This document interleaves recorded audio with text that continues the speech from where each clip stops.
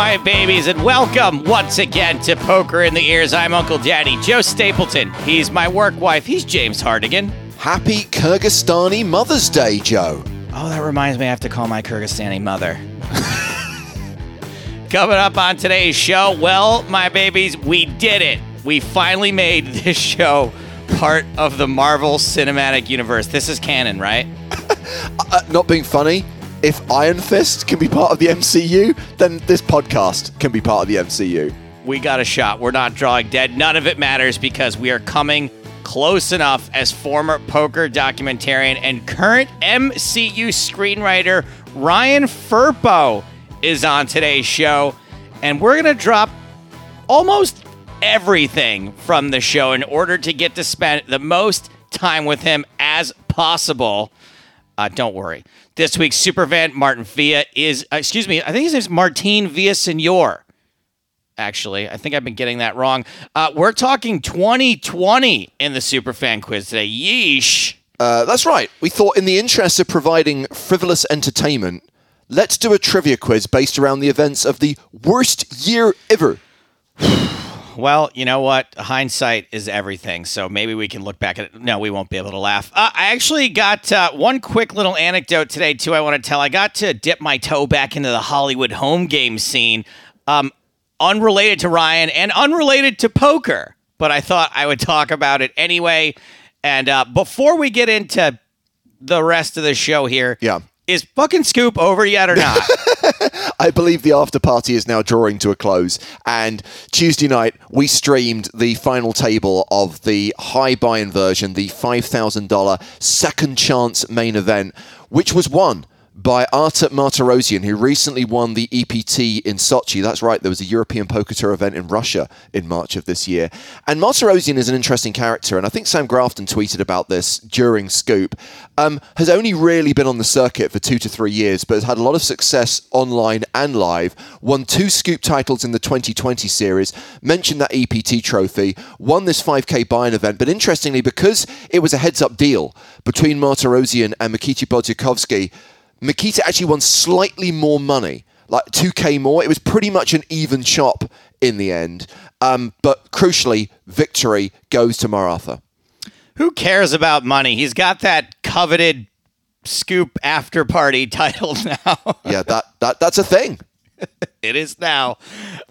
Quick update on my end. I still haven't got fucking Trey back from my neighbor. Have you asked? Have you pursued? Have you chased? I'm not going to pursue, but if it doesn't show up, I'm going away for a couple days. If it doesn't show up by the time I'm back with some fucking baked goods on it, all hell's going to break loose.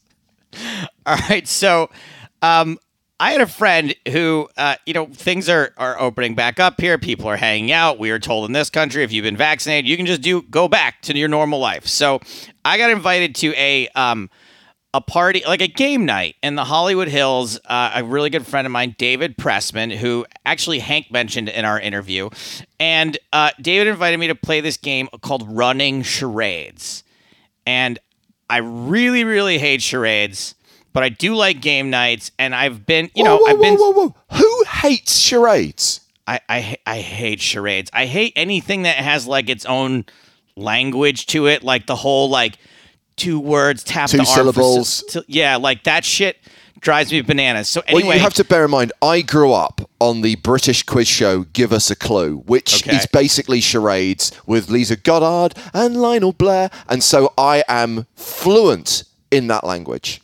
You probably would have had a really good time. I will say this, so I didn't want to play charades, but I wanted to go hang out with people. I haven't been in a person's house in 15 months. Right. And I was nervous about it. My friend was like, please come and mean a lot to me. So I go there, and, there's like a couple, the guy who's hosting it is a photographer. So there's like immediately 2 runway models are there because they're like just pals. And I'm like, okay, like this is who's here early. Next person who walks in is an actor named Breckin Meyer. I don't know if you remember him. Meyer. Yeah, from like Road Trip and Robot Chicken. And Go, which is an awesome Doug Liman movie. Absolutely. We love Doug Liman. And then, and then, of all people, this is like, I'm burying the lead here. It's the best part of the story, but we're going to tell it in the middle the way it happened. Nathan Fillion walks in. Wow. And he's just like, and I got to say this, Nathan Fillion is really good at being Nathan Fillion. Like, he's exactly the guy you would expect. Like, just Now, super. Did you ask about Joss Whedon? I bet you bottled it, didn't you? What am I going to ask about the most controversial thing I can possibly ask the guy within seconds of meeting him? So we play this game called Running Charades, where basically we break up into 3 teams, go into 3 separate rooms. It's a big house. And then when you get the right answer, you run toward the center and get the next clue and then run back to your team. And it's like a relay race kind of thing. Oh, that sounds fun. It sounds fun, but playing with a bunch of Hollywood people, Jimmy the Bastard, you would have loved this because some of the clues, like it had to be a title, right? Anything had to be a title, but it could be a book, a movie, a TV show, a song, right? All titles. I mean, we were getting Smilla's Sense of Snow. Like, people were like just dropping the most ridiculous. But those are the good ones. You don't want it to be too easy. Right, but you also don't want it to be. So Smilla's Sense of Snow was one of Breckin Myers, and I wanted to kill him over it. And then we had a Jimmy the Bastard type dispute where someone listed the name of an album, and as the last person, my first time there, I was like, "Excuse me, like I really don't think that should," and I was like afraid to do it, and then Breckin Meyer was like, "Yo, that last clue is bullshit. We're not counting it. We're doing it over." And everyone was like applauding him. So I couldn't help but think about you while I was there. The funny part was that when we're all leaving, Nathan Fillion gets into this car that's like part golf cart, part three-wheeler. Like it's like an open air fancy golf cart. And people are like, no, Nathan Fillion loves being Nathan Fillion. Like, he loves driving up and down the street and like having people like take his picture and like say hello to him sitting in this car. Bless. And he like drove it up and down the block. And as he went tearing past on this thing, I was like, I can't believe Nathan Fillion's going to die on the same day I met him. And everyone like burst out laughing. And I am now invited back until next time. Nice. So it was fun being around people, even though I didn't think it was going to be. I think really glad I went. We're all at that point now where that's what we desire. And as you say, it's just kind of being cautious and being sensible about it. But I completely understand that need to socialize and that need to actually see people face to face rather than on a fucking Zoom call. Yeah. You got any plans for that kind of thing coming up? I haven't. But there are a few people who I know have been friends of mine who have been vaccinated, and I'm going to suggest that, even if it's meeting up outdoors, although the weather's really shit right now. I mean, granted, restaurants and bars here, you can now go indoors as well. Look, you know me, I'm being very, very cautious, sure. And I still want to kind of be 100% certain that I'm minimizing risk. But you saying you're willing to meet up with someone outdoors is big progress for you. Yeah. So I'm happy about that. Not being funny. I know that the running gag, right, is that the weather in the UK is always shit, but the harsh reality is by the time you get to the middle of May, it's not normally this bad. It's cold outside. We've got hailstorms almost every single day. It's like phenomenally shit right now. It's genuinely unpleasant, I assume, unless you're going to stand underneath like an easement of a bar or something, right? If you're like going to go for a walk, it's probably terrible. I mean, you can imagine all the hospitality industry invested heavily in outside awnings and those ridiculously bad for the environment things that heat the outdoors, just because that's their business right now. People can only be outdoors. As I said, that has now changed. You can have limited capacity indoors, but I think I'd still prefer to be, not confined right now. Anywho, just realised, Joe, that we did say that we would revisit the John Curry book, We Run Bad, on this week's show. We kind of screwed up a little bit, right? If we're going to do a book club, we need the reviews of everyone in the community, not just our thoughts. And we should really have said to people, send in your comments in advance. Now, yeah. But even though we said in last week's podcast, send through your thoughts, very few people, a grand total of 2, actually contributed. Okay. All right, I'll take 2. I mean, also, should make more of an effort, and again, this is very much on us, not on you guys, should make more of an effort to keep an eye on the hashtag PITE timeline, to read out your questions, read out your comments. So thank you, for example, to Danny Hobo, who tweets, just finished PITE episode 207 should be the correct hashtag at least. 207 episodes in COVID times, 6 more to go to finally be up to date. What am I going to do with all that extra free time? Well, Danny, I can tell you there are some people who start again from the beginning. Danny, hello. Nice that you finally caught up. I think, James, that's ridiculous, but I think there's plenty of PokerStars Retro that you could download the audio to, that there's some great Sunday Million streams. There's the Scoop Afterbirth broadcast coming up, so there's plenty of ways. No, thank you, Danny. Good to have you on board. Sam Pye has a question for the next time we run a mock. Probably save that one for next week. Chert Lipovsek was one of the people you sent the book to, right? Yes, Chert. Okay, thank God. Yeah, I sent the book to like 5 different people. We better have gotten at least 5 reviews. Chert says thanks for sending the book all the way to his home country. Love the book and the new episode of Poker in the Ears. The author was on fire. Would love the next book for the book club. Don't get greedy, but thank you for contributing. And finally, this doesn't count because Gabe actually asked whether he should read the book first or listen to the podcast first. And John Curry responded and said, I don't think there were any major spoilers, but Gabe took the decision to get the Kindle edition and said, yeah, that was pretty good. Felt like an indie movie that does some neat things with time and perspective. Some references those of us who grew up in New York get, but overall, definitely worth the cost of the Kindle edition. To which John Curry responds, thanks. And that's your lot. Well, I'm glad that the people who read it as a result of the show felt like it wasn't a waste of their time. I'd be interested to hear if anybody did not like the book, but obviously I'm more pleased to hear that it did not mess with anybody. James, you ready to get to the meat and potatoes of this week's podcast? Absolutely. Our special guest, a filmmaker who 10 years ago directed the documentary Bet Raise Fold, also directed a series of mini documentaries profiling some of the members of Team PokerStars online. He's now working in Hollywood and has co-written one of the most eagerly awaited films in the next 12 months, Marvel's Eternals. It's time to talk to Ryan Firpo. We are thrilled to welcome to the Poker in the Ears podcast, Ryan Firpo. Ryan, thank you so much for taking the time to join us today. Thank you. It's good to be here.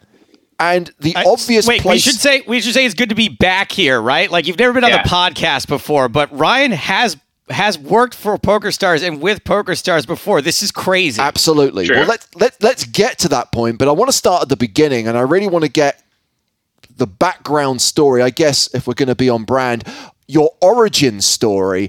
How did you get into filmmaking? How did you end up working in poker? Well, I always kind of had a passion for stories. And when I was maybe 12 or 13, I was kind of got into comic books. It's like a lot of kids that age, but I was into the artwork, and I drew, and I could draw pretty well. And I thought that I would be a comic book artist one day. And then I just kind of plateaued basically and was not progressing that far with the drawing. And I got really into the storytelling aspect. And then when I was maybe about 15 or so, I started writing short stories, and I was a really terrible student in school. I actually barely graduated high school. And I had to take gym class in my senior year because I had failed gym class in my freshman year, which is kind of humiliating. But yeah, so I barely graduated, but I always did well in English and creative writing classes, and always had kind of a knack for that. And then after I got out of high school, I started just getting more serious about movies, and that was kind of in a golden era of cinema. That's when Boogie Nights came out, and there was the 90s were pretty awesome. Exactly. Was an awesome period of films. Mid to late 90s, yeah. I always say 1999 alone is just such a phenomenal year for motion picture. And that's the year I graduated high school, so it was just the perfect storm, basically. It was the moneymaker effect in a sense, in terms of filmmakers exploding. And then at the same time, the technology, was getting really accessible, because there was mini DV, kind of came online. You could actually shoot stuff and edit it on an iMac and actually make something that looks pretty good. So I kind of started making movies just with friends, just in the backyard, and doing silly little stories. And that just kind of blossomed from there into a passion for filmmaking. And I started to take it seriously, and decided around 17, 18 years old that would be what I was going to do with my life, and just kind of dedicated myself to that from that point forward. But how do you then turn that into a career? Because we all know that it's fine to say, I'm going to be a filmmaker. It's not easy to actually get to that point, right? Yeah. So, like, I think that when you talk to anybody who in Hollywood, they'll always tell you that there's no like one way and everyone has their own path. And like I write on my own, but I also write with my cousin. And for example, my cousin has a very kind of more traditional story where he went to NYU, did really well there. He started directing commercials after that. And then that eventually led him to Hollywood. And my path was definitely more unconventional than that. Like I was always into like independent films. And so I always thought that my way into filmmaking was going to be through just independent cinema. Like, so I was always kind of on the lookout of like, how can I make this happen? Like, who's going to finance my movies, basically? And around that same time, this was like in like the early 2000s. And so obviously, as you guys know, the poker boom was kind of getting underway, and Rounders, had come out around that same time. And so I had been playing a lot of poker too with my friends. And there was actually like this card room in my hometown that had been like grandfathered in, had been there since like the 50s. And we started going to this card room. It was in the back of a bar called The Pastime. And it was like super like seedy, like shady place. And there was all these like really like bizarre characters, like characters that straight out of Rounders or straight out of like just like cliches of what you think of when you think about smoky old card rooms. And I just kind of really fell in love with that atmosphere. I just loved being around these like old guys with their stories and their cigarettes and all that stuff. And so I started playing a bunch like in that card room. And that's where I kind of really learned the game.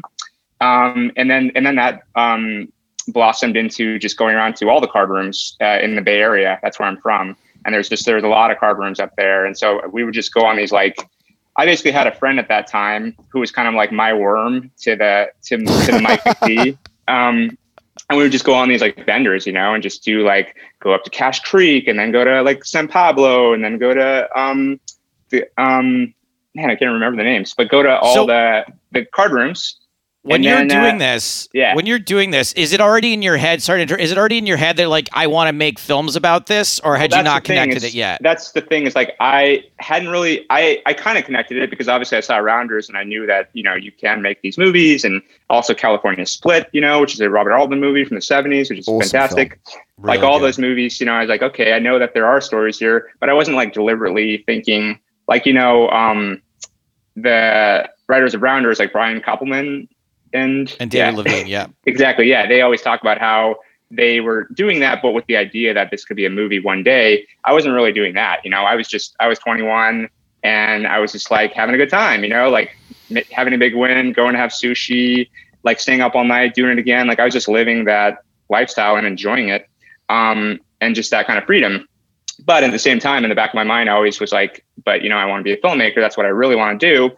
And then that's where the connection between my original idea of like, I need to find out who's going to finance my movies. Like, where is this independent film financing going to come from? So I was playing a lot of live poker, mostly because I was always a Mac user. And back in those days, I just didn't have like software really for Mac. It's true. And so, yeah, it was a really weird reason. But so eventually I discovered online poker and the 2+2 community.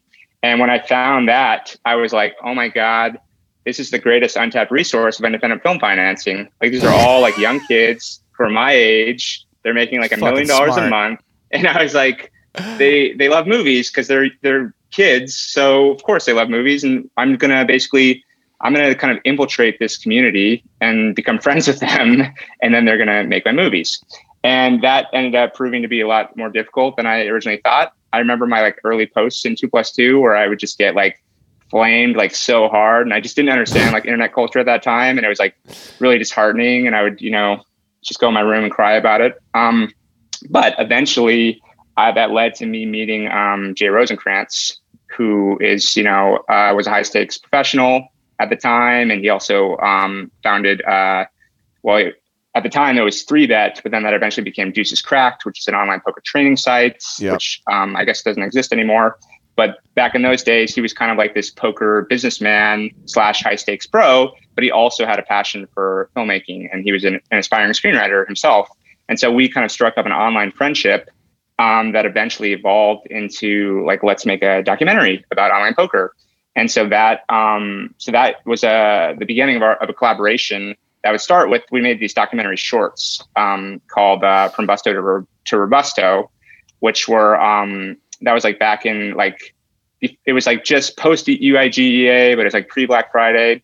And then those eventually grew into us doing a feature where we brought on other online professionals and put together a budget to do Bet Raise Fold, which we would start shooting that. You know, we started shooting that before Black Friday, and then Black Friday happened while we were filming. Well, that's what I find fascinating is that you went into that without the realization of which way the story was going to go, and the fact that this was going to be not just a story about the poker boom, but also about the poker bust. And I mean, when that happens, you kind of like, oh, it's over, or are you actually thinking, oh, this is awesome, we just pivot and we've got an amazing story here? Now. No, it was I'll just go through the sequence of those events. But basically, when we started making Bet Raise Fold, it was just meant to be like a subculture documentary, basically. That was like not really had like a big like plot or anything like that. It was just about like, look at this crazy world where these like online poker millionaires and blah, blah, blah. And isn't this cool? And then when that happened, I was actually also doing work for PokerStars at that time. And I was like in the middle of a video that I was doing for them. And I remember that it was like, just because like how the way that these things work is like sometimes, you know, when you're doing a video, you have to like put up some upfront money and then you kind of collect it once the video gets delivered and blah, blah, blah. And I had laid out a bunch of money to do this video, and then Black Friday happened. And I was in the editing suite with my graphics artist, and then I got that news, and I was like, oh my God, like what the hell is going on? But to PokerStars' credit, like they called me like almost right away, and we're just like, don't worry about it, like everything's fine, like you don't have to worry about it, we're gonna take care of you. And I didn't really worry about it. And then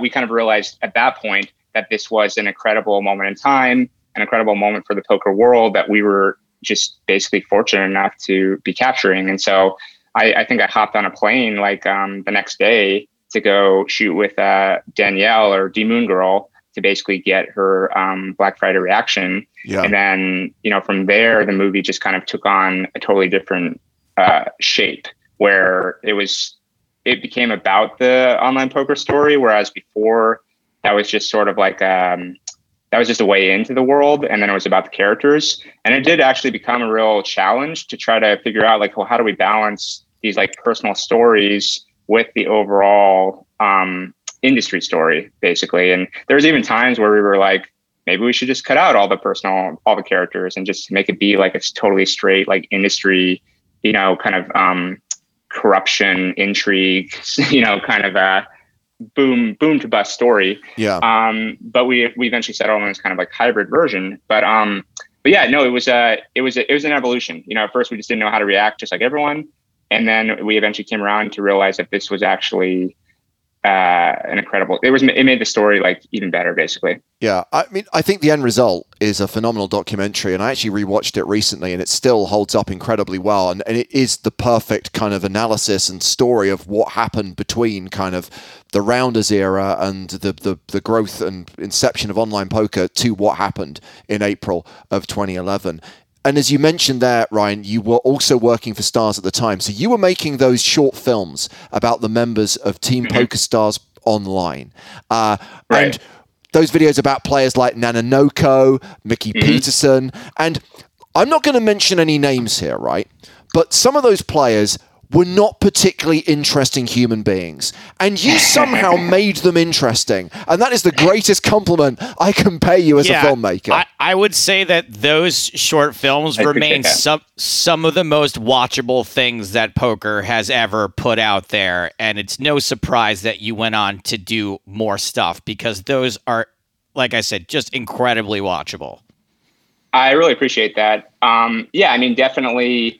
You know, like I worked with the same cinematographer on Bet Raise Fold and then throughout all those shorts. And we would always talk about like, man, we're just like filming people sitting on a computer, clicking a mouse. Like, this is pretty hard to make this be like really compelling. And so yeah, so we had to try to figure out our little tricks and just find, but we really worked hard to try to find like the heart of each story and the heart of each character. And I will say that, regardless of how maybe any of those people come across in other avenues, like everyone that I met through that process was, really a pretty interesting and fascinating person. And that was just a really fun time in my life. It was just kind of, PokerStars just sort of like, gave us some money and just said, hey, go travel around Europe and just make these videos. And they were pretty like hands off with the whole process. What's that like? Yeah. Well, yeah, I don't know what to say about that.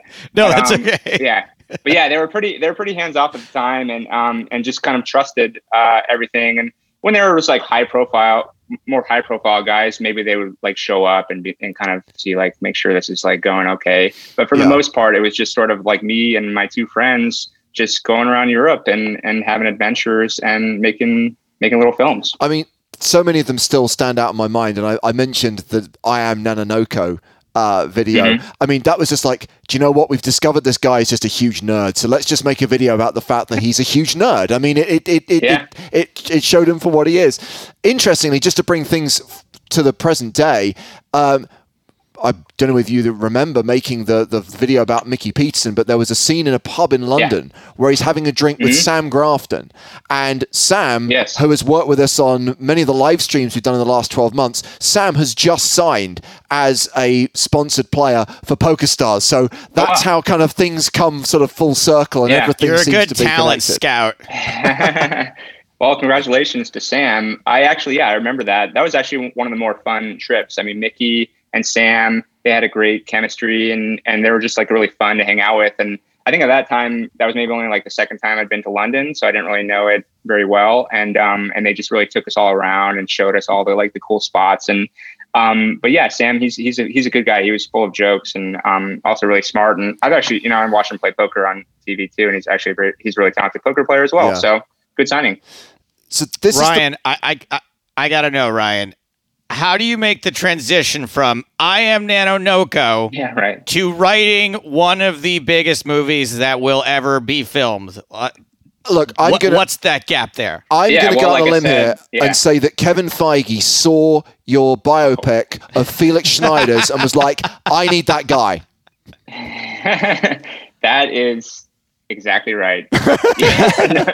No, it's like I said, my path to Hollywood was pretty unconventional. And I will say that as much fun as I had in the poker world and as proud as I am of some of the content that we created and of Bet Raise Fold in particular, that basically made absolutely like no dent in Hollywood. Everybody that I've met. I understand, Ryan. Believe me, I understand. Yeah. So anyway, so independently of all that, while I was working on all those videos, I was also just writing. Like I kept writing the whole time, and I just writing script after script, just like specs, that I just would write and stick in a drawer. And then at the same time, my cousin, he was a commercial director, and so he was making all these like commercials and having success in that area. And he did a lot of stuff for like Tinder and a lot of like early kind of like tech companies and stuff. So he had a whole career going, but he was basically going through this crisis where he's like, I didn't really get into movie making to just shoot like close-ups of credit cards on a beach, and I want to make a movie. And so we had always had this kind of like unofficial collaboration where I would just constantly like send him my stories and he'd send me like cuts of his films and we would just like go back and forth on notes. And so we decided, like, let's make it official and let's write a movie together and make it, because he felt that he could raise, like whatever, $500,000 and I could raise $500,000 and we could just go and do this thing like totally bootstrapped on our own. So we got together and we wrote this movie that ended up being this script called Ruin. And it's a script. It's the story of the movie is basically, it takes place 6 months after World War II. And it's about an ex-SS officer who's tracking down the former members of his death squad to kill them one by one. And so it's a very kind of like harrowing, very stark, very challenging script.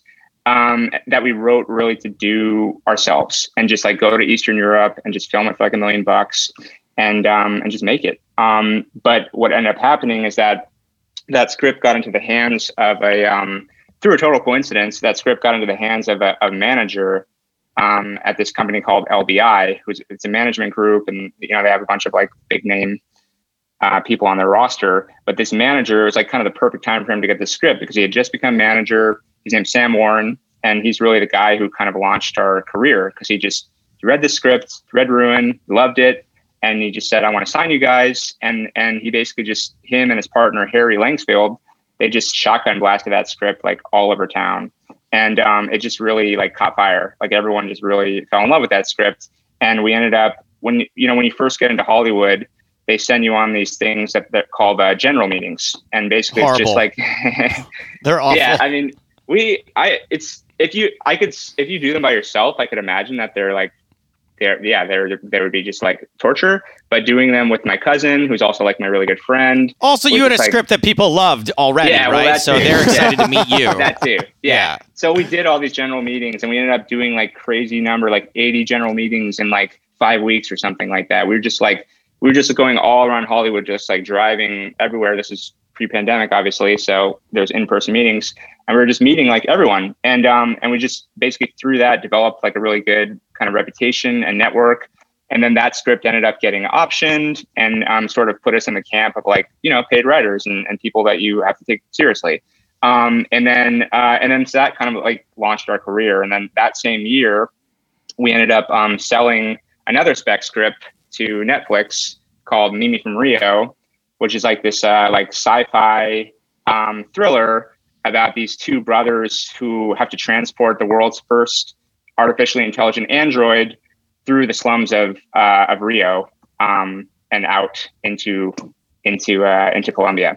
And so it was like awesome. So it was a really super ambitious, like really big, fun movie. And so we sold that the same year. And then like right after we sold that to Netflix, we learned that we won the Blacklist, which is like the Blacklist is basically every year they collect all the scripts that haven't been made and make a list of like the best ones that are unproduced basically. And so it's totally like an industry thing that industry people pay attention to, but like obviously like general audience doesn't really know anything about it.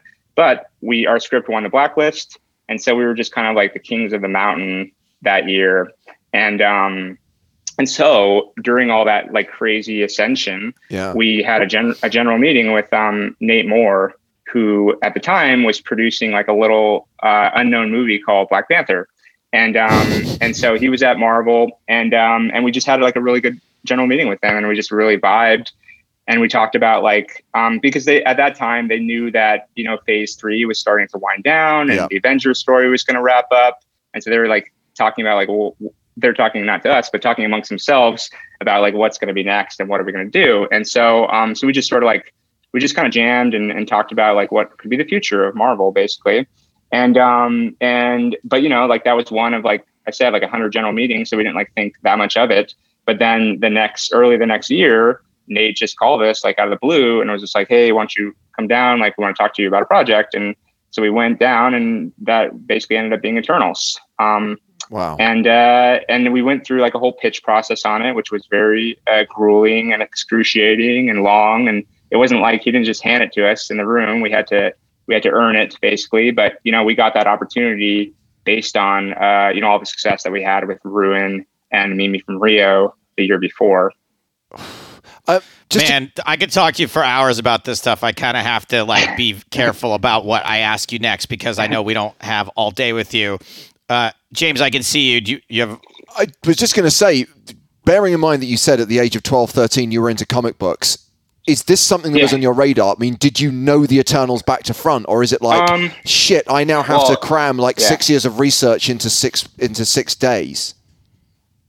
I mean, the truth is that when I was into comic books, I was really more into like Image, like Spawn and Youngbloods and like all those ones.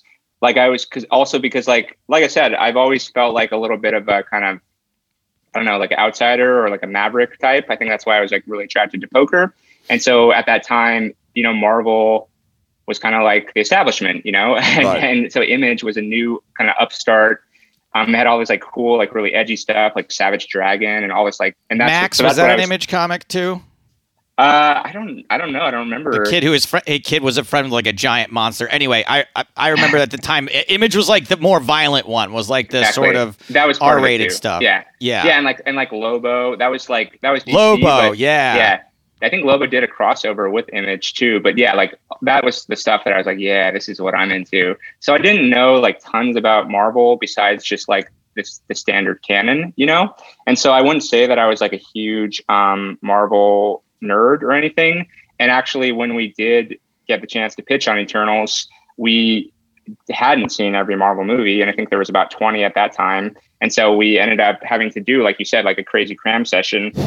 Excuse me, where we watched like all the movies like twice a day, for like a week basically to catch up to speed. So I was really I do remember like I had seen Iron Man, in the theater when it came out, and Avengers I had seen like 3 times in the theater. So I really did appreciate the movies, and I also like really appreciated what they were doing, where they were basically trying to do this essentially like the biggest, most expensive TV show of all time, and connecting all these movies. And like, I think like just incidentally, I'll say that we're like very much like in it right now, the Marvel story. But I think like when we get like several years removed, like 20 years from now, like people are going to look back at what Kevin did with this, and it's going to be like one of the all-time greatest accomplishments. I think it's the greatest cinematic achievement ever. Yeah. Like even with what's already been done, right? With like the 23 or 24 movies that exist, like it is mind-blowing how good it is. And there are no bad ones. Yep. Agreed. Yeah. I mean, so, they're really good at just polishing until everything feels like, shiny, I guess. So what kind of pressure is associated with that? Like how much do you feel it? It's like, probably when you turn in Eternals or when you're working on Eternals at that time, it's probably the most scrutinized thing that's ever been done. Yeah. Well, I think that, we didn't really feel so much pressure, especially initially. I think for 2 reasons. Number one is that nobody really knew what this thing was. And even us, like how they kind of present it, like obviously we understand like this is going to be like a giant movie, but they're just kind of like, yeah, here's like, it's a smooth, this property, Eternals, like maybe you guys can just kind of play with it, and they didn't like all the kind of like crazy marketing run up that we're seeing now and we're going to see now, between now and November, like that wasn't part of the conversation then. It was more just like, here's a story, let's try to figure it out. And so they were really, really good at just, protecting us, I guess, from that kind of pressure and not letting that creep into our minds and just let us only focus on like, what can this movie be and what's going to be the best story. And I think that, we worked really closely with Nate Moore, developing the story and developing the script. And, he was just like one of the most just brilliant and like pleasant people that I've worked with. He really understands the machine. He also understands the creative process, and he was really good at sort of like managing both of those things basically. Cause like, that's the thing is like Marvel they have this kind of this brain trust, that they call the Parliament. You could see it, credited in a lot of their movies. And essentially it's their kind of like brain trust of filmmakers that will weigh in on their movies all throughout the whole process. But and I don't know how many people are in it offhand, but it's a group of people. But when we're dealing with the movie, everything's being siloed through Nate. So we're not like being, bombarded by like a million notes from all these different voices. Like everything's going through Nate, and he's like translating it all and putting it in like a manageable, package, I guess, for us to deal with. Yeah. Cool. I know you can't talk at all about Story of Eternals, so I'm not going to ask you anything. I have one question about writing the Story of Eternals, which is, let's say when you're watching Endgame and there's like that first battle in New York City, it's like Doctor Strange and Iron Man and the henchman of Thanos. When you're writing Ebony a script, Moore. Thank you. Sorry. When you're writing the script, how much of that are you scripting out, and how much of that are you like it's a fight scene? I mean, it's definitely like early on. Well, two things I'll say about that is like, one is, without kind of tooting our own horn, I think that we do write really good action scenes, and you can see that in Ruin, you can see that in Mimi from Rio. So we do like enjoy writing action, and we are like very conscious of like what is actually happening, what it looks like, how it feels, the pacing. Like we're conscious of that while we're writing. But with when we're writing Eternals, they're very much like that should be like the lowest priority, because like a lot of that's going to be done with like the special effects guys and just like don't worry so much about what it is. But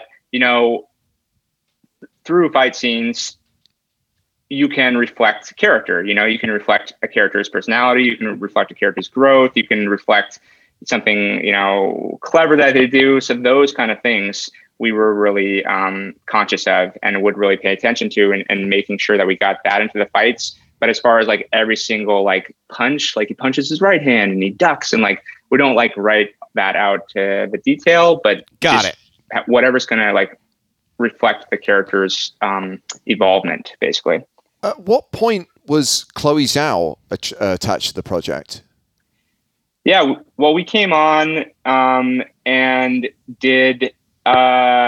We came on early on. Well, I mean, we're the first ones on, and we basically broke the movie, and then we turned that into like this really long treatment, basically that we did several rounds of notes on and kind of kept refining it, and then they ended up then they took that treatment and went out to go look for a director while we were writing the first draft. So we wrote a whole draft before we ever had a director on, and I remember like a lot of the conversations about potential directors, and it was really exciting because like I would say that their group of directors that they were going out to was like maybe like half kind of expected choices, and the other half like totally unexpected choices. Yeah. And Chloe definitely was in that like latter camp, because at the time she had done Songs My Brother Taught Me, which is like a very small movie. And then she did The Rider, which made a big splash at Sundance, and it's a really amazing movie. And but that I don't know the exact budget on that movie, but it was like maybe like $200,000. So we were thinking like, wow, you're going to go from like making a $200,000 movie to making like a $200 million movie. That's a pretty big jump. And just like quite frankly, like looking at this type of subject matter that she was interested in exploring, we were just like didn't totally see the connection with Eternals, but. She pitched on it, and then she read our draft, and then we finally, and she obviously won the job, and we got to meet her. And the thing that you would be surprised to know about Chloe is that she's actually a huge like Marvel nerd. Like she's just been a fan of the franchise for forever, basically. And she even has written like fan fiction about different characters. Wow. And, yeah, so she was really like very, very excited to be there. And we discovered through the process of working with her and getting to know her that she has this whole other side of her in terms of like her cinematic language and her and movies that influence her. And so, so she came on after we did, I think like 1 or 2 drafts. And then we started working with her from that point. And it was actually really crazy because she was filming Nomadland at the time that she was working with us, on Eternals. So she would basically be like, she'd be in a meeting and we talk all about notes and et cetera, et cetera. And then she would just go off and disappear for like 4 weeks out in the plains of America to film this other like little movie with to win an Academy Award. Yeah, exactly. Yeah. Yeah, exactly. And that, she, to her credit, like she was cutting Nomadland while prepping to shoot Eternal. So she really was like, juggling a lot at the time.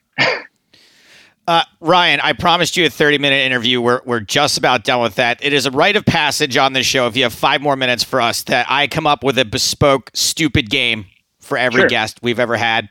Great. I've got a game for you right now. It's called The Un-Eternals. Now, this is a game about superhero movies that are nothing like the Eternals, and that they are quite literally not eternal. They did not stand the test of time. That time being any time, anywhere, in any universe. Disclaimer to Hollywood. Ryan Firpo's not shitting on these films. He's one of you now. I've realized I will never make it into your ranks, which is heartbreaking, but it gives me the freedom to rip on these movies as deserved. Every answer is multiple choice, Ryan. Question number 1. In the 1990 uneternal version of Captain America, Captain America was played by the son of which reclusive author, and somehow nobody ever talks about it? Is it the son of J.D. Salinger, the son of Hunter S. Thompson, the son of Charles Bukowski, or the son of Harlan Thrombey? I don't know this answer, so it's going to be an educated guess. And I'm pretty sure that Hunter S. Thompson never had kids. Not sure about Salinger, but I doubt it.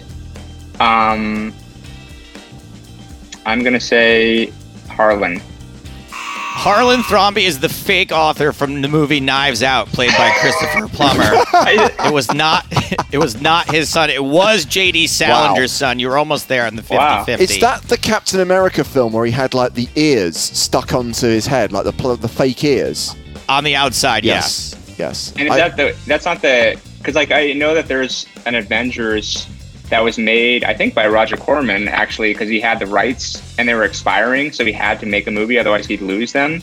And so he made like an Avengers movie for like $1 million that is like absolutely... I believe that's a Fantastic Four movie. Oh, yeah, and, right, and right. That, I'm sorry. There's a question about that coming up. Okay, Oh. okay. Question number 2. The very uneternal first appearance of S.H.I.E.L.D.'s Nick Fury wasn't played by Samuel L. Jackson, but was instead played by whom? I have no idea. Was it David Hasselhoff, Jason Patrick, Tom Sizemore, or Minnie Driver? I really hope that it's David Hasselhoff. David Hasselhoff is correct. Yes! What was that in? That's amazing. I really would like to see that. That was a TV movie on Fox, I think in the early 2000s, I believe. Wow. All right, we're 1-1, Ryan Firpo. Question number 3. In 1994's very uneternal Fantastic Four, the role of Johnny Storm was played by Jay Underwood. Jay played the titular superhuman role in at least 3 movies before this. Which one of these was the movie he was... Sorry, he played a boy with superpowers in a movie before this. Which of these was that boy? The name of the movie. Here we go. The boy who could walk through walls. The boy who could fly. The boy who only hit homers. The boy who could lift a car above his head. I really hope there's a movie called The Boy Who Could Lift a Car Above His Head. So I want it to be that one. It is The Boy Who Could Fly. The Boy Who Could Fly was a very popular, I believe, Disney movie back in the day. He also played The Invisible Kid and Not Quite Human. I don't know if you remember those from when we were kids, Ryan, but they were all... I don't. You were too busy reading R-rated comics. Question number 4. Stan Lee blamed poor ratings for the uneternal 1978 Doctor Strange TV movie. He blamed the poor ratings on it airing against which seminal miniseries? Ooh. Was it Captains Courageous, The Thornbirds, Roots, or Ken Burns' Disco? So he's saying that whatever this other series basically hurt the ratings because people watch that instead? Correct. Okay. I'm going to go... There cannot be a Ken Burns Disco. You must have made that up. But I'm just gonna say that one. I want there to be a Ken Burns Disco. It's Ken gotta Burns be Disco Roots. is also made up by me. Well, Doctor Strange in 1978 ran against Roots. Yeah. Unfortunately. Okay. Yeah, that's pretty tough. That's a tough one. Tough slot. Okay, this one should appeal to you as a writer. Here we go. Question 5 of 7. With lines like, "Well, I'll be dipped in shit and rolled in breadcrumbs," and "Look at here, boy, you ain't Superman, and you damn sure ain't getting paid," from 1997's Uneternal Steel, starring Shaquille O'Neal, obviously has some interesting dialogue. Are you sure you're not making up half these films? I'm not making them up. That one I remember. Yeah, I remember that one. Which of the following is true about the writing process of this film? Oh, man. They used children as consultants. The movie was mostly improvised. Most of the dialogue was changed by Shaq's management, or several of the scenes were written using Mad Libs. I think that most of the dialogue was rewritten by Shaq's management. This film actually used children as consultants. Oh, come on. That was the one I was convinced was a made-up answer. They shot it in South Central, and they wanted to have a real South Central feel, so they actually got kids involved in writing some of the dialogue. Okay. Well, I respect their Did you think about doing that for Eternals, Ryan? No, I bet you didn't. Next one, Question number 6. In 1997's very uneternal Justice League, the movie did not include Batman, Superman, or Wonder Woman. Which of the following villains did it include? So this one only has one real answer, 3 made up by me. Okay. The Mountain Man, the Weather Man, the Spiral Man, or the Muffin Man? Wow. So I'm trying to pick which one was in the movie. The actual villain from the original Justice League. The Muffin Man, the Spiral Man, the Weather Man. I guess probably the Weatherman offers the most opportunities for like visual effects and a variety of visual effects. So I'm going to go with the Weatherman. The Weatherman is correct with some sound logic behind it. All right, here we go. Final question. What is the worst part of the incredibly uneternal Batman and Robin? Where do you start? Is it Batman nipples, ice skating, sky surfing, Batman has a credit card that says Batman on it, and when he pulls it out, there's a cash register sound effect, or lack of cultural representation? Oh, man. There definitely needs to be an F, all of the above. Yeah. Is that an option? Can I just go? There are no wrong answers here. This one is, I'm not going to make Ryan answer anything besides lack of cultural representation. We need to make sure he stays welcome in Hollywood. Ryan Firpo, dude, thank you so much for your time. We really appreciate it. I honestly could have talked to you all day long. Just James before has you one go, last thing. I have 2 very quick questions, Ryan, before you go. Sure. Is it too early to ask what next? Are you still fully immersed in the MCU? I'm seeing Ruin here at IMDb. Yeah, I mean, so, yeah, I would say that this year has been kind of like a sort of a transitional point, I think, for me and my cousin Kaz. And we basically have had this, have had these amazing opportunities to do these great projects for like big studios, and which has been like a blast. And, but this year we're kind of narrowing in our focus, and we're going to be doing a lot more originals. And so right now we're actually working on what's going to be my cousin's directorial debut. It's a movie called Motor City Girls, which is about a group of 5 teenage runaway girls in like mid-90s Detroit who learned that they were the product of a cult that gave them superpowers. And so they're in the process of navigating the ruins of Detroit, trying to find the cult leader who gave them their powers, who ends up being their father. So that is something that we're working on now, that we want to do, that we want to make ourselves. And that is going to open the door on just doing a lot more original stuff as we go forward. Well, cool. Final question. I guess there's no chance, and I mentioned we've just signed Sam Grafton, no chance in bringing you back to do a profile video of Sam Grafton, the chatty man. I mean, honestly, like I do miss those days sometimes, you know, because like, you know, it's not all sunshine and rainbows in Hollywood. So I did like the freedom, you know, that came with that. But I guess from what I hear, it's not so much like that in the poker industry these days. But, it's tough everywhere. It's tough everywhere. Yeah, exactly.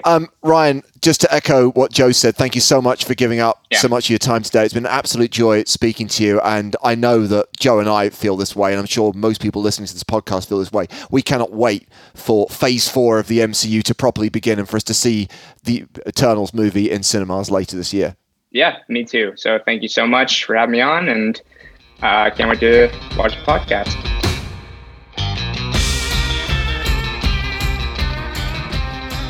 Of course, before we go today, there is the small matter of Superfan versus Stapes, and we welcome to the show Martin Villaseñor. Martin, how are you today? I'm fantastic. How are you guys? So you came via Senor by way of? Am I understanding that correctly? More like man's via, something like that. I am actually interested in where you genuinely are from, because I'm concerned about what ungodly hour we've made you join this call. I'm from Santa Rosa, California, so it's not too late. So, all right, Martin, what is your routine like? What would you typically be doing right now, and how does the rest of your life look surrounding this? I would be sleeping, getting ready for sleeping for work. I work at a cabinet shop right now and coach in the afternoons. Are you a carpenter or a woodworker? I'm an apprentice right now. That's fantastic. Oh my God, how's the price of wood right now? Pretty high. There's a high demand for wood and woodworkers. And what do you coach? I coach soccer. And kids as young as 18 months to high school. All right, first question. Do you really call it soccer, or is that for our benefit? It's soccer. It's football, but call it soccer. Well, I am going to say that I'm slightly jealous of Martin's life. Living in California, doing woodwork in the morning, coaching in the afternoon. It sounds like a hell of a life. Why did you discover us, Martin? How does poker play a role in your life?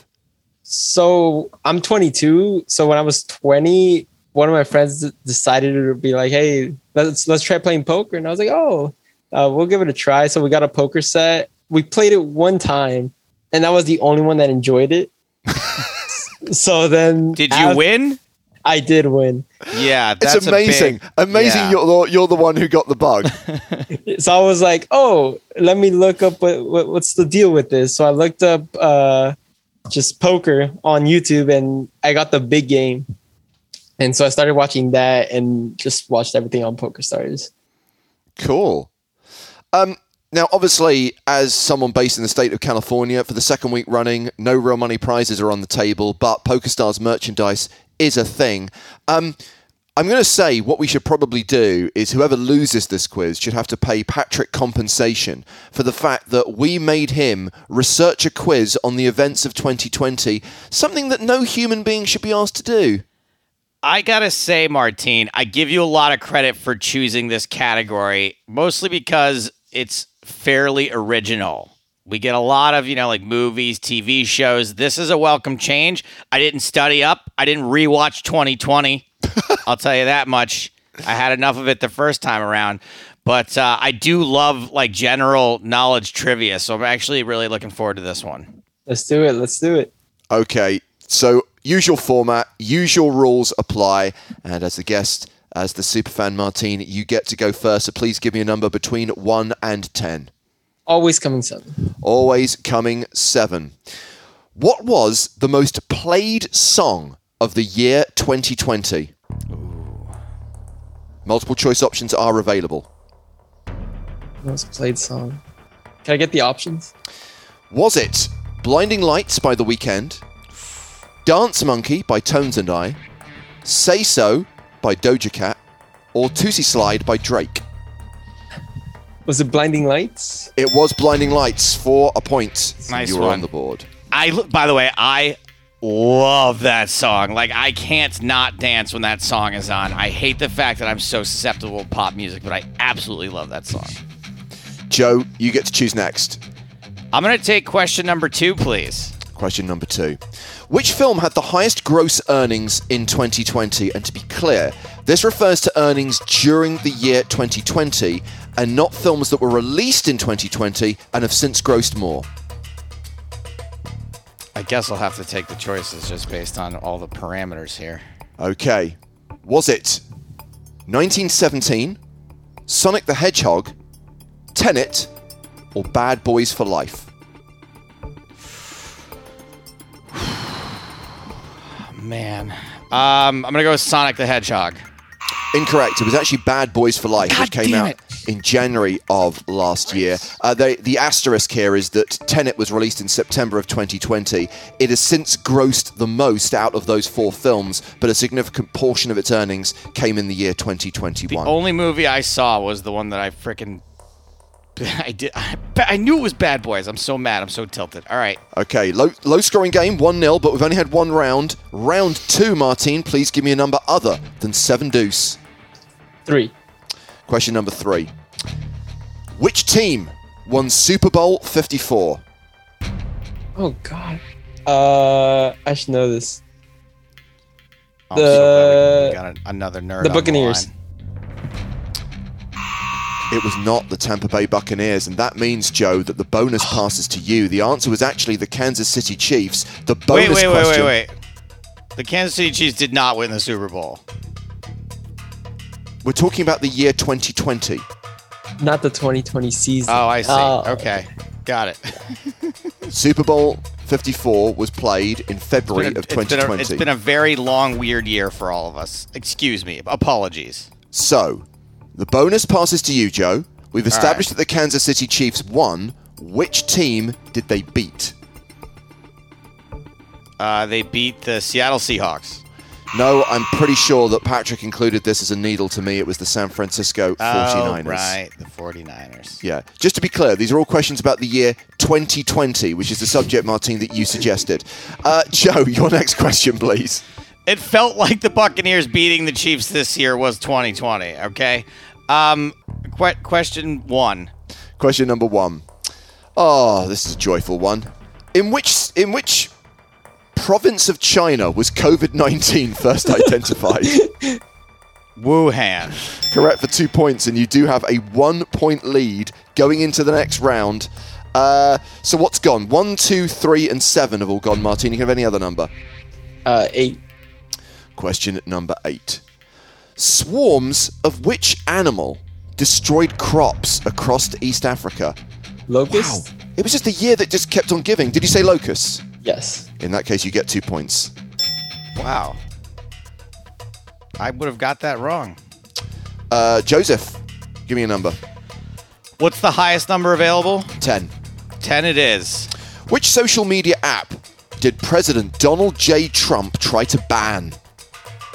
Oh, he tried to ban TikTok. He did indeed, and you get 2 points. 4-3 the score going into the It was maybe one of the round. only things I didn't dislike that he tried to do. His motivations were incorrect, but Yes. ultimately, does that matter? 4, 5, 6, or 9? 5. Question number 5. Okay, I guess this does relate to 2020. How many US presidents have been impeached?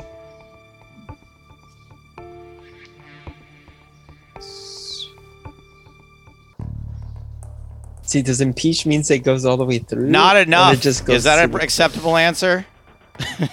Is it 2? Would you like to take the multiple choice options? Multiple choice. Okay, Take there's the your choice, mulligan. Is it 1, 3, 5, or 7? 1. The answer is actually 3. And that means the bonus passes to you, Joe. Can you name all 3? Johnson, Clinton, Trump. Correct. And Joe gets the bonus point. Wow. Okay. Joe, 4, Johnson. 6, or 9? 9, please. I guess I should have asked you to clarify which Johnson, because it wasn't LBJ, but I think... Andrew Johnson. Yeah. Sorry, 4, 6, or 9? 9, please. Number 9. What is the full name of the Tiger King? Oh, it's Joe something. I don't think I'm actually proud of myself that I could name the 3 presidents who were impeached, but I can't fucking name the Tiger King. This is a win in my book. Give me the choices on the Tiger King names. Okay. Is it Joe Tropical, Joe Exotic, Joe Humid, or Joe Jungle? Joe Exotic. People out there are probably furious I needed the choices on that one. Like, what, you idiot? How do you not know Joe Exotic? Thank you. Okay. And the bonus question, Joe. What was the name of his main rival? I don't know, but I'm going to come up with something hilarious. The Alligator Duke. I believe it's Carol Baskin, who's now become something of a celebrity in reality TV circles. Wouldn't it be way better if his main rival was the Duke of Alligators? Okay, Martin, we've got some work to do here, and we're going to need a lot of points. So I'm going to direct you towards 4 because 4 has a bonus, whereas 6 doesn't. 4. Okay. Nice, happy question, this one. In which month did Kobe Bryant tragically die in a helicopter crash? Oh, that's sad. It is sad. It's 2020, dude. Not a lot of fun stuff happened in 2020. It was either March or January. Oh, he's just leaving February out entirely. I don't think it was in February. Was it at the start? Was it January? It was January for 2 points. Well gambled. Nice so that work. Takes you up to 5 points. If you get the bonus question correct, you will tie the game going into the final question. The bonus question, and I'll take either of the numbers. What jersey did Kobe wear for the Lakers? 8 and 24. 8 and 24. There we go. So you get the bonus point. So, Joe, if you get this question right, either with or without the options, you win the game. Who became the first person in the year 2020 to have a net worth of more than $200 billion? Elon Musk. Is incorrect. It was Jeff Bezos, which means we go to the tiebreaker because we do have a tied game. Now, this is an interesting one. I don't know if Captain Tom Moore was on your radar, but he was I believe he was either 99 or 100 years old. He was a former soldier who raised money for the NHS during lockdown. And the question here is, how much money did Captain Tom Moore raise for the NHS? And bear in mind, there were donations as well. It was a significant amount of money. So, Joe, I want Martin, you to just to explain this to you, the NHS is this thing in England where you don't have to pay if you get sick. You don't lose your house or your car. They don't send you a massive bill afterward. It's fucking crazy over there. It's complete chaos. Although, clearly, based on the fact that people are having to raise money for it like it's a charity, it's underfunded and under-resourced. Yes, okay. So, Joe, I want you to give me a number. I want you to tell me how much money you think Captain Tom Moore raised for the NHS, and then I'm going to ask Martine to take the over or the under on the number that you give me. Okay. I think Captain Tom Moore raised 10 million pounds for the NHS. Okay, Martine, you can take the over or the under. Over. Significantly over. 32,796,155 Great British pounds, and that means, Martine, you just squeaked to victory. Congratulations on winning the quiz of 2020, and we will make sure that we send you a bumper bag of PokerStars swag. Here's the problem with winning the Superfan quiz at such a young age. Now you're hooked. Now you're hooked on Superfan quizzes. You got that same rosy feeling of the first time you ever played, you won. Just be careful, because they won't always be this easy. I'm going to chase this feeling. Martine, thank you for applying to come on the show. Thank you for giving up your time today. It was good to talk to you. Thank you for having me.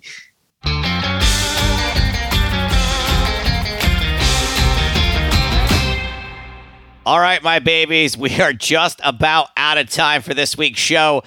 Coming up next week, how are we ever going to top Ryan Firpo?